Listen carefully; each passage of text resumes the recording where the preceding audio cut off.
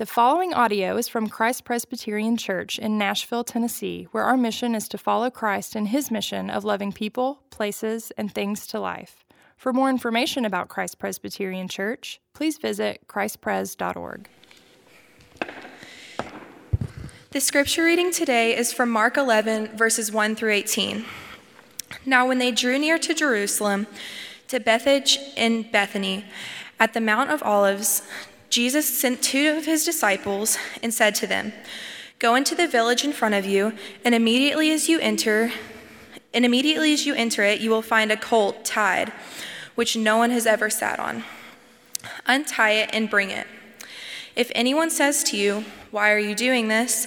say, 'The Lord has need of it, and will send it back here immediately.'" And they went and found the colt tied at the door outside the street, and they untied it. And some of those standing there said to them, "What are you doing untying the colt?"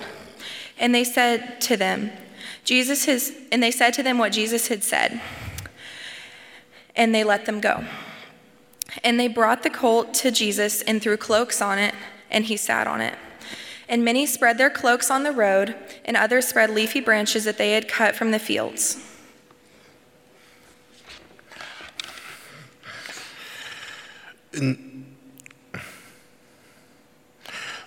And those who went before and those who followed were shouting, "Hosanna!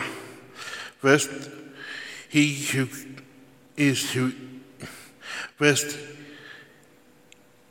comes in the name of the Lord. Blessed is the coming kingdom of our Father in the Hosanna highest." And as he entered Jerusalem and went into the temple, and when he looked around, everything was already late. He went out visiting with the 12. On the following day, when they came to Bethany, he was hungry, and seeing in the distance a fig tree and leaf, he went to see if he could find anything.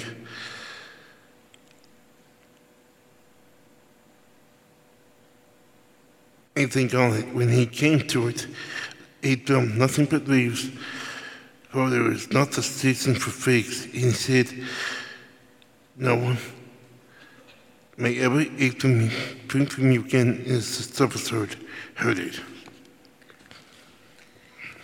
And they came to Jerusalem, and he entered the temple and began to drive out those who sold and those who bought in the temple. And he overturned the tables of the money changers and the seats of those who sold pigeons. And he would not allow anyone to carry anything through the temple.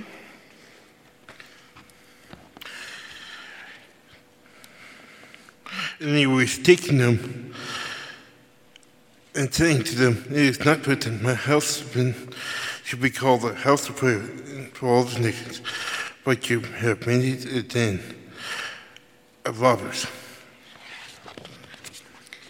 And the chief priests and scribes heard it, and they were seeking a way to destroy him, for they feared him, because all the crowd was astonished at his teachings. This is the word of the Lord. Praise be to Christ.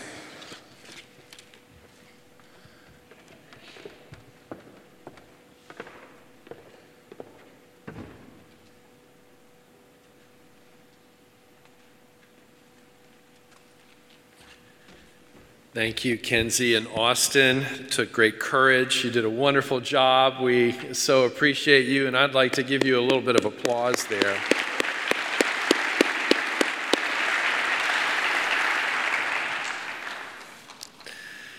Well, good morning, everybody. If we haven't met, my name is Scott, and like Todd Teller, and I am also one of the pastors here, and it's my privilege to open the scriptures. But before I do, just want to acknowledge that this was a really, really difficult morning for a lot of people. There are actually quite a few people who were unable to make it today because their homes got flooded, or they rushed to assist somebody whose home got flooded. And I imagine that for some of you, this was a little bit of post-traumatic from 2010. and just want to offer the resources and the presence of the church. If any of you, either here or at home, have need, to please consider the church as being among your first and ready and available responders. And we have the people and the resources that would love to extend care wherever care is needed. So those things being said, this is the first day of Holy Week. It's traditionally known as Palm Sunday. Your bulletin actually should include, as well as the website, all of the different options that are going to be there this week, not only today, but every day this coming week. And then, of course, Good Friday in this room. And then Easter Sunday as well, where there'll be all kinds of options, indoors, outdoors, at home for those who are still staying at home, awaiting vaccinations, herd immunity, and or whatever else will make you feel safe or help you feel safe. But we want to celebrate together continually, even in this time of a pandemic that is not quite done yet. So let's take a look here at Mark chapter 11. This is one of those passages that reminds us of how much irony and how much paradox are there in the Gospels. The irony and the paradox are amplified, especially on Palm Sunday. Again, the first day of Holy Week, the first day of what we call Passion Week, and we see crowds of people lining the ground with branches to put under Jesus' feet because they are starting to recognize how powerful he is. And what was typical was that whenever a presumed political or military leader entered town, people lined the ground with branches, almost like a red carpet. We know about the red carpet treatment, right, at the Grammys and the CMAs and other events. Well, this was their version of a red carpet treatment for a presumed political leader. And they're shouting the word Hosanna, which means Lord or King, save us. Now, this was customary political rhetoric in that time. That was typically used by a group of people that felt held down, that felt held back, and what they wanted more than anything else was a transfer of power so that things could either get back to what they once were or become what they never have been. And when they discover over time that Jesus is actually not coming as a military champion, he's actually not coming to transfer power as much as he is coming to redefine power, this same crowd that puts palm branches under his feet on one day, just a few days later on Good Friday, puts splinters in his back. The crowd that's crying Hosanna will also be the crowd that will cry crucify him just a few days later. The crowd is Jewish, it's Passover week, and whenever Passover is celebrated, they are thinking of one event, the Exodus. When God parts the Red Sea, delivers Israel from the oppressive political regime of the Egyptian Pharaoh, and then destroys the Egyptian Pharaoh and the Egyptians. That's what they want to happen again with Rome. And so Jesus is trending at this time. He's gaining likes. He's gaining followers. He's no ordinary rabbi, and they're just starting to discover it. He teaches, but he teaches with authority, not like the other rabbis. He doesn't quote other authorities. He just quotes himself. He teaches with authority, and he's done all of these things to demonstrate how powerful and how mighty he is. He's healed plenty of sick people. He has spoken to a storm and calmed it, spoke to it like a child, and then told it to sit down and be quiet, and it did.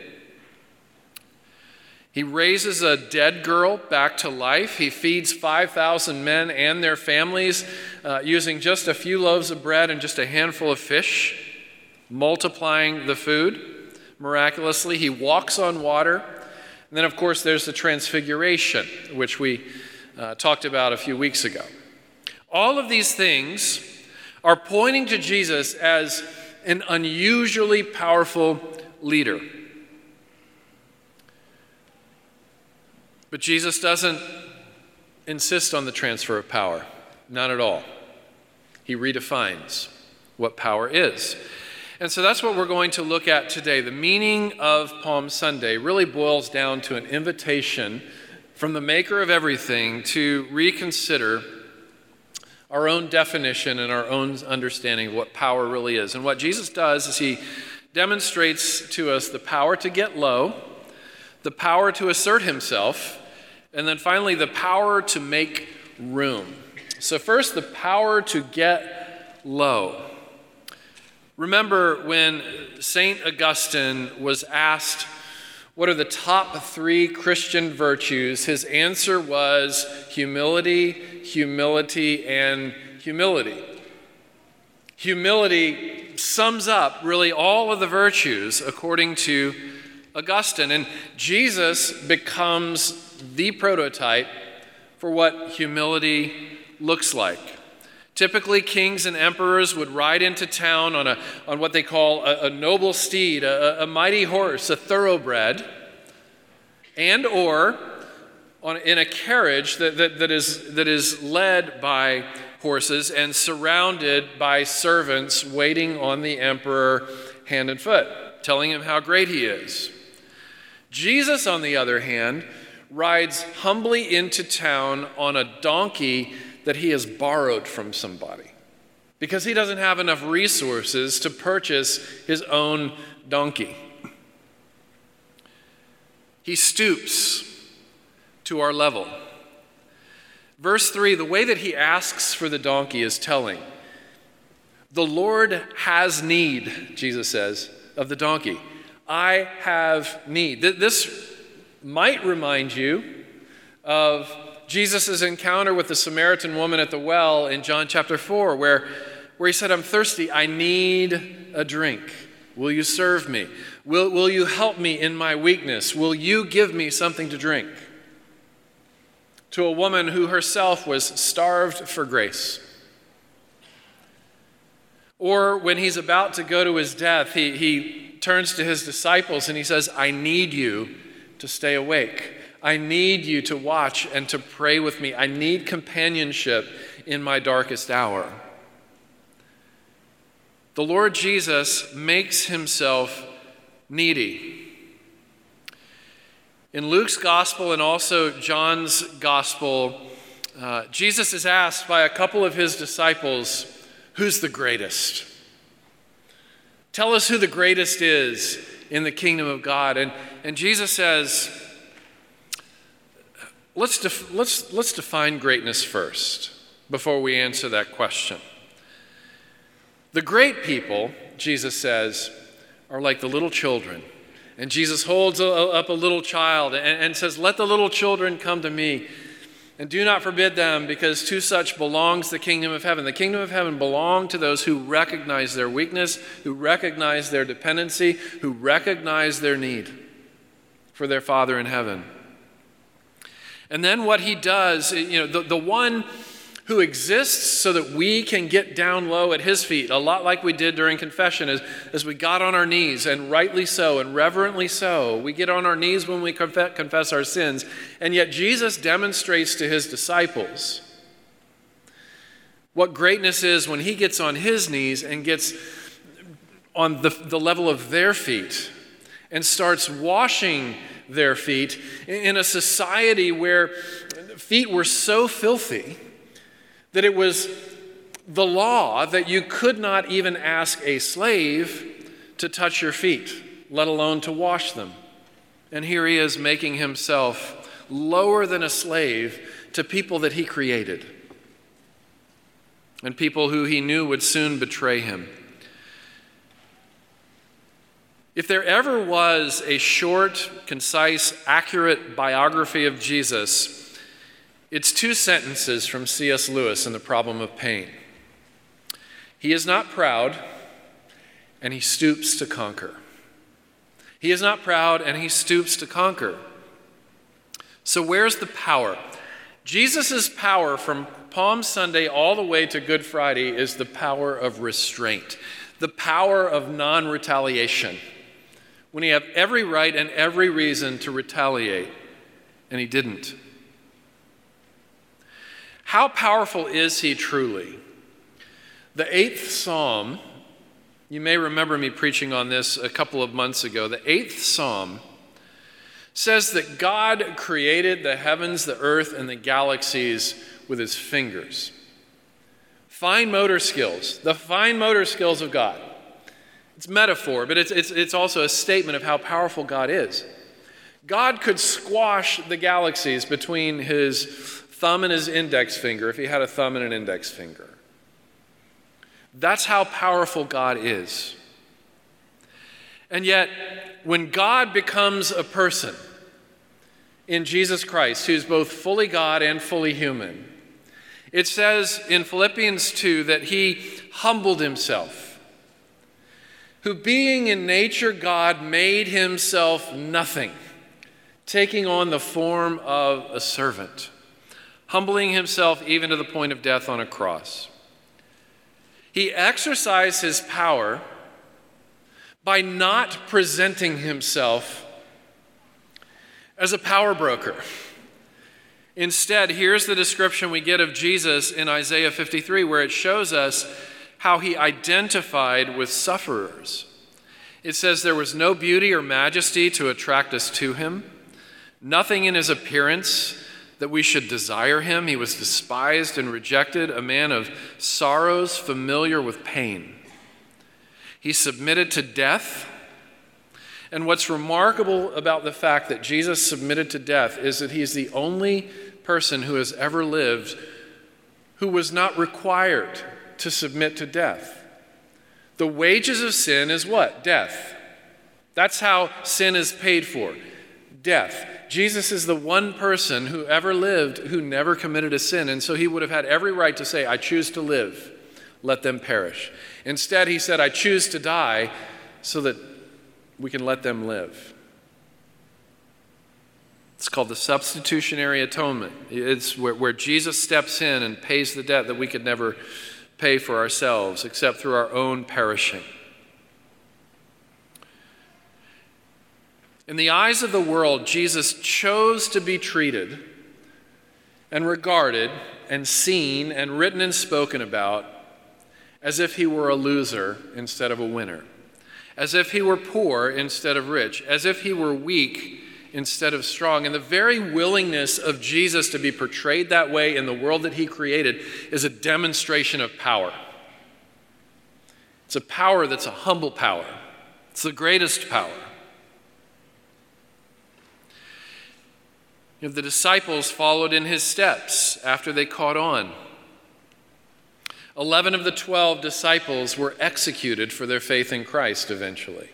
The only one that got spared was the Apostle John, who called himself the beloved disciple. And we could perhaps surmise that the only reason why John was not executed for his faith was that Jesus wanted someone there to take care of his mother. Right? Because even from the cross, Jesus is stooping to conquer as he stoops to care. He looks at his mother and says, that man, behold, your new son. And to John, behold, that woman, your new mother. I need you to step in for me. I need you to care for her. And so John is kept alive, at least in part to take care of this widow who's also just witnessed the death of her only, or her not her only son, but her firstborn son. Even at his point of greatest trauma, he is exercising the power to be other-oriented, to care. Well, where's the power in all that, really? It just seems so weak. Well, that's the point, too. That God's power, as we see in 2 Corinthians 12, when Paul talks about his thorn in the flesh, God's power is made perfect in weakness and through weakness. Here we are, 2,000 years later, over 1/3 of the world's population is Christian. And it all started with this man of no reputation. It all started with disciples who were ordinary people, blue-collar workers, no networks, no book deals. They weren't influencers in the way that we understand the term. They were none of that, and yet here we are. Tim Keller has a wonderful statement, what he calls a thought experiment, that he writes about in his new book that was just released about Christmas. It's a great book. Highly recommend it. But Keller writes this. He says, let's do a thought experiment. Let's assemble some business and political consultants and pose this question. I have a goal. My long-term goal is to be the most influential and famous person who ever lived. Centuries from now, I want to have whole civilizations built on my teachings. And I want to be at the center of the lives of hundreds of millions of people. What should I do to accomplish this? Would it be anything like the following? The consultants say, be born in obscurity. Avoid ever getting involved in any of the powerful political or economic or academic networks. Be tragically killed in your early 30s before you ever write a book. That's how Jesus did it. He stoops to conquer. Power to get low. But secondly, the power to assert himself.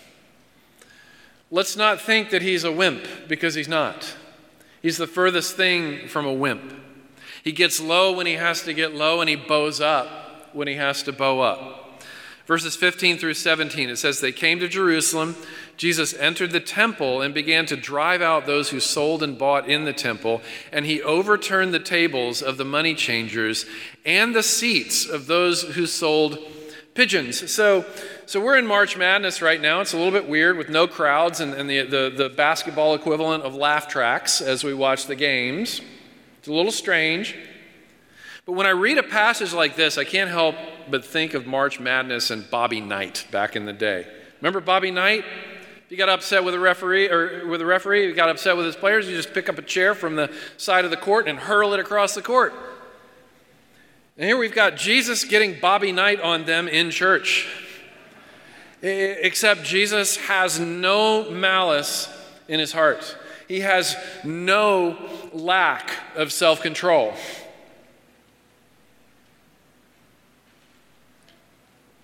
He turns over a table for a purpose. He gets in the grill, and this is where Jesus gets intense and fierce. This is where the lamb starts to become a lion. He gets in the grill of people who abuse power by hurting people who have less power. And he denies access to people who deny access to those who don't have access. You've got here merchants that are setting up shop on the Lord's Day, on the Sabbath, in what is called the court of the Gentiles. Now, just a little bit of education about the temple. The innermost part of the temple, like the sanctuary that we're in right now, the innermost part of the temple was reserved for Jewish men. The next concentric circle out was reserved for Jewish women, and then the outer circle, or what the Bible calls the outer courts, were reserved for the Gentiles. And so what we have in this episode is merchants taking over the court of the Gentiles to sell and to profit in the house of God. It's just another way to communicate less belonging, less inclusion for those who were not ethnic insiders. They actually, in some temples, posted signs that read as follows: any Gentile who goes beyond the Gentile court will be killed. I mean, could you imagine if we posted signs like that on the church yard? Like, if you don't fit this criteria and this criteria and this criteria and this criteria, and if you come in here, we're going to kill you. That's not a great church growth strategy. It reminds me of a Simpsons episode that I once watched, and yes, I have watched The Simpsons a number of occasions, and I believe it was Marge and Bart that were driving past a church in their neighborhood, and there's a big church sign in the churchyard, and it says, "This is a private church, please worship elsewhere." That's what's going on here, as the Gentiles are relegated out to the periphery, and the Jews still take over the periphery and make it a noisy, busy place.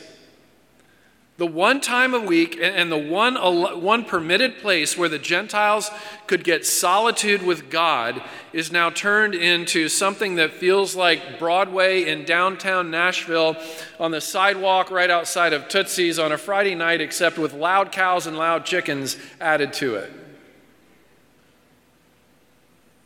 And Jesus gets furious. He says, "My house is a house of prayer. And you're destroying the solitude that makes that possible. And it's a house for all nations. And you're denying that." You know, the Jews were the sons of Abraham, who had so easily forgotten that when God had told Abraham, "You're going to have many children, as many as the sand on the sea and the stars in the sky," he said, "You're going to be the father of all nations." All the way back in Genesis 17. And so mission creep had become something entirely different and unrecognizable to what the original vision for the family of God would be. And so he gets in the grill of the merchants, and what felt like outrage to them felt like gentleness and care and tenderness to the Gentiles, to whose defense Jesus was rushing. Does that make sense? What can feel like outrage to some actually feels like care and compassion to others. Jesus never hesitated to confront a bully, especially if it meant protecting somebody who was vulnerable, like the Gentiles in this occasion. What I want us to notice also is which house Jesus is most zealous to cleanse. It's not the house of Rome. It's not the capital city of Rome. But it is the house of God that is situated in Jerusalem.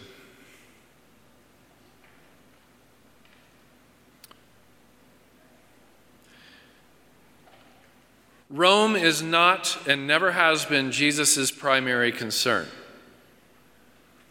Rome is no friend to Judaism at this time, and Rome is no friend to Christianity. And yet it's the context in which Christianity is born. If we read through the Gospels, we only see Jesus engaging in political conversations twice.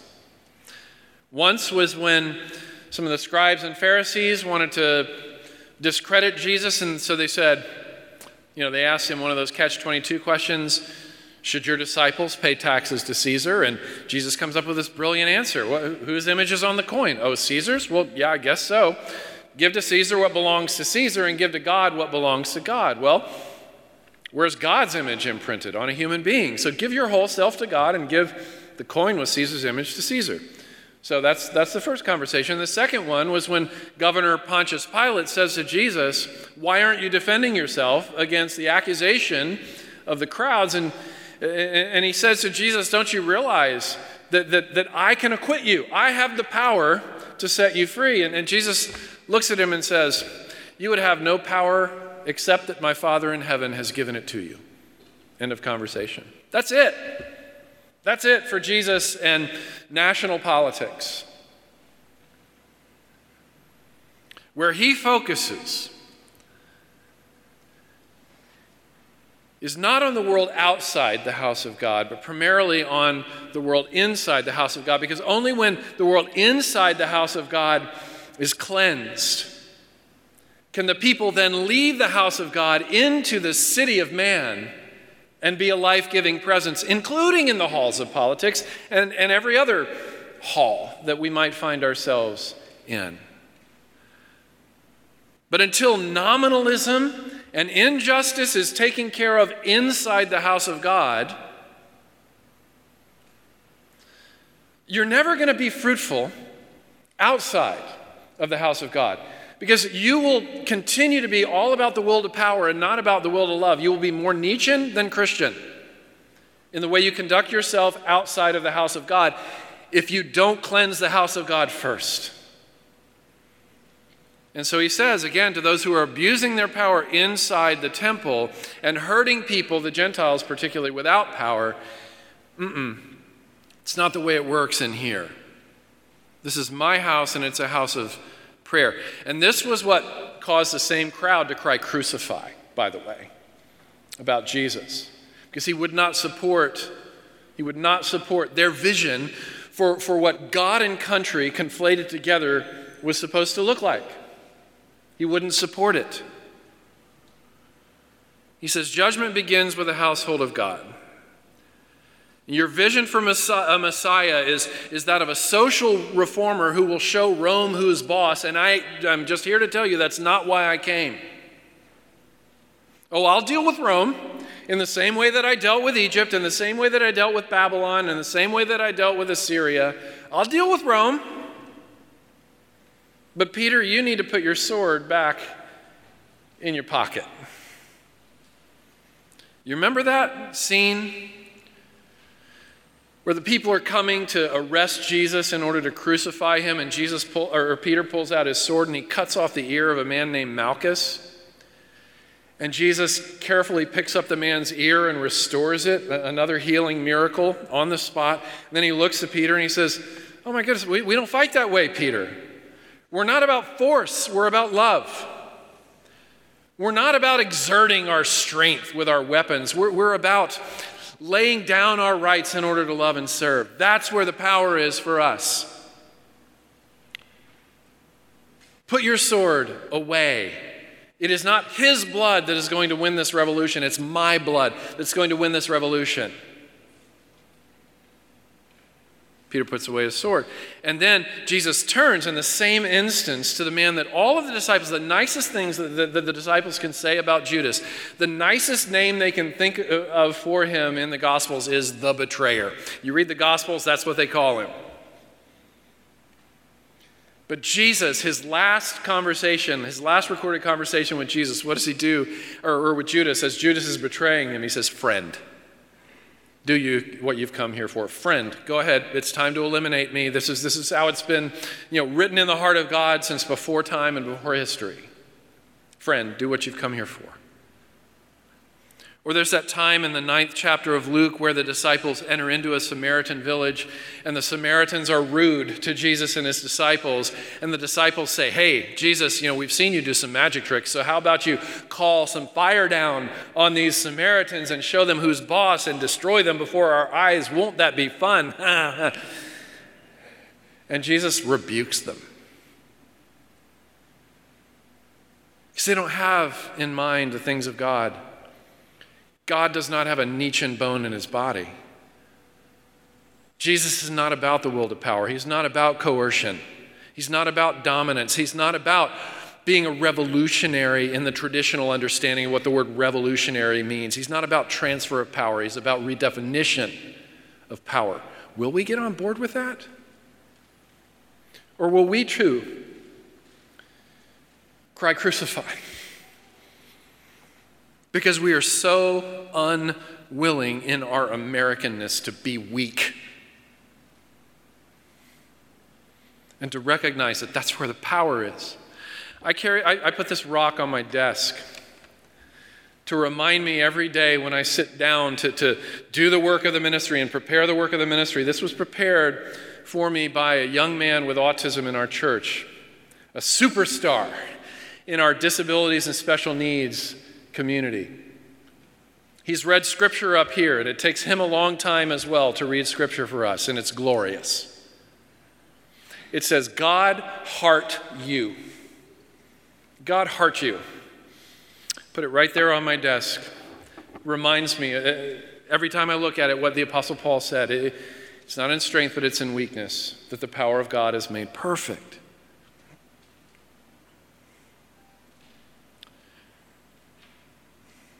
Eventually, the disciples caught on. Yes, they spoke truth to power. You see that in the book of Acts, but they also did so with utmost respect. Fear God, honor the king, Peter said about Nero, who would eventually execute him. Submit to the governing authorities, Paul said about Nero, who would eventually execute him and the others. Were they compromising their faith? No. They said to the authorities, when the authorities said, we forbid you to preach about Jesus, they said, we have to obey God over men. So where they had to depart, they were willing to pay the consequences and pay the price, and they held on to their integrity. But where respect and honor and obedience to authorities was possible, they gave it. That was part of their witness, to love not just their friends, but their enemies. Imagine that. What a radical vision. They won by losing. We're here now worshiping Jesus on Palm Sunday because the disciples won by losing in the same way that their master had done before Easter came. Finally, the power to make room. The gospel is first for the Jew. Jesus was a Jewish man, but then it is also for the Gentile, the Apostle Paul wrote. And the Apostle Paul would also go on to write in the book of Romans, to the Roman Gentiles, everyone who calls upon the name of the Lord will be saved. He's talking about a social revolution when he curses the fig tree here. It's a metaphor. The fig tree ceases to produce fruit in the same way that the scribes and Pharisees, the temple gatekeepers, have ceased to produce fruit. They have sabotaged the house of God. They've made it all about themselves. They have ignored the nations. They're praying prayers. Their rabbis are praying prayers like this. Thank you, my God, that I'm not a slave, that I'm not a woman, that I'm not a Gentile. And then the Holy Spirit sees fit in the book of Acts to make sure that the first 3 converts to Christianity are a slave, a woman, and a Gentile. Behold the power of God. You know, I was reading on a church website a while ago their core value statements. We pastors like to learn from other churches. Number 1 core value for this church was weakness. I was like, that's right. That is a number 1 functional core value for a church that follows Jesus. That's not about denying its neighbor, taking up its comforts and following its dreams, but about denying itself, taking up its cross and following Christ. And then his influencer revolution that happened after that, led predominantly by damaged people. Abraham and Sarah were infertile until age 100. The ones who had heard the promise of God all their lives, many nations are going to come from you. And then when finally Isaac is born, they couldn't think of any names to name him other than Isaac, which means laughter. This is hilarious that it's happening this way. Jacob, wounded from his father's favoritism toward his brother Esau, living with the haunting memory that he'd always been his father's second favorite son out of 2 sons. Later is appointed to be the father of the tribes of Israel. Moses, who has a speech disability, is called by God to be the prophet, not only to preach God's word to the people of Israel, but to stand up prophetically to the mighty Pharaoh. Bathsheba, who was a victim of abuse, becomes part of the lineage of Jesus Christ. Paul, who was once an enemy to Christianity and an antagonist toward Gentiles, becomes the ambassador of Christianity to the Gentile world. Peter, who was once a coward, is now one of the boldest men who ever lived. Mary Magdalene, who had been possessed by demons at one point, becomes the first eyewitness of the resurrection of Jesus Christ and the apostle to the apostles, the one who goes and tells them that the Lord is risen. And then what happens? The Jews continue on. That's what happens. I've shared this with you before, that Walker Percy said that the thing that tipped him over the edge, the straw that broke the camel's back, the thing that made him believe in Christ was that the Jews still exist and the Hittites don't.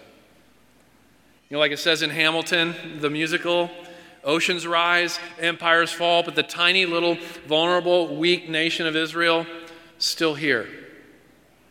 You know, Percy says, I've met hundreds of Jewish people in New York City, but I've never run across a single Hittite in my entire life. Where are all the Hittites?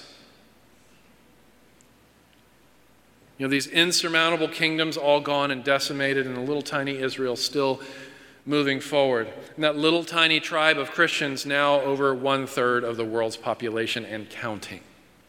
Power. Maybe this is the reason why Christianity over the centuries has become most appealing to people in pain, people on the margins, and least appealing to people who are crushing it. Maybe there's a relationship there. I remember one of my sermons about 4 months into my time at Christ Pres, finally decided I'm going to open up to the congregation that there are times when I experience anxiety and depression, and it's like a minute of sharing one of my own many afflictions. But that particular one struck a chord with a man that I had seen as a very successful business leader in the community. He comes storming up at me after the service and he says, "Look, I think you're a pretty good communicator, but I want you to know that I'm entirely unimpressed by that. You know, you've been here 4 months now, but today is the day that I decided that you were going to be my pastor. Because today is the day that you told me that you are just like me." I'm like, wow. And in that moment, I started to think, maybe my own influence is going to be less about the sermons I preach or the books I write or whatever, and more about how the way God's power is demonstrated through the weakest things about me. You know, some of you know me well enough to know that I'm more one of you than I am, standing above anybody in here. What all this means is this, especially for sinners and sufferers: the end of yourself is the beginning of your impact. And so it's important to ask ourselves the question, what do we want the most? Transfer of power? I'm telling you, transfer of power has not accomplished a whole lot in the world. It's accomplished a lot of violence. It's accomplished a lot of discord and division. It's accomplished a lot of have and have not dynamics that transfer of power has.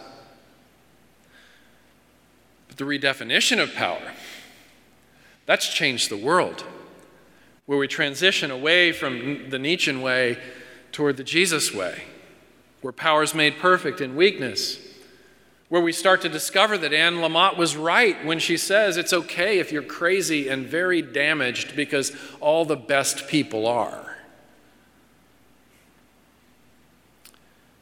Easter is coming soon, but the only way to get there is through the journey to the cross and through Good Friday. We can't pass around it any more than Jesus would allow his disciples to pass around Samaria.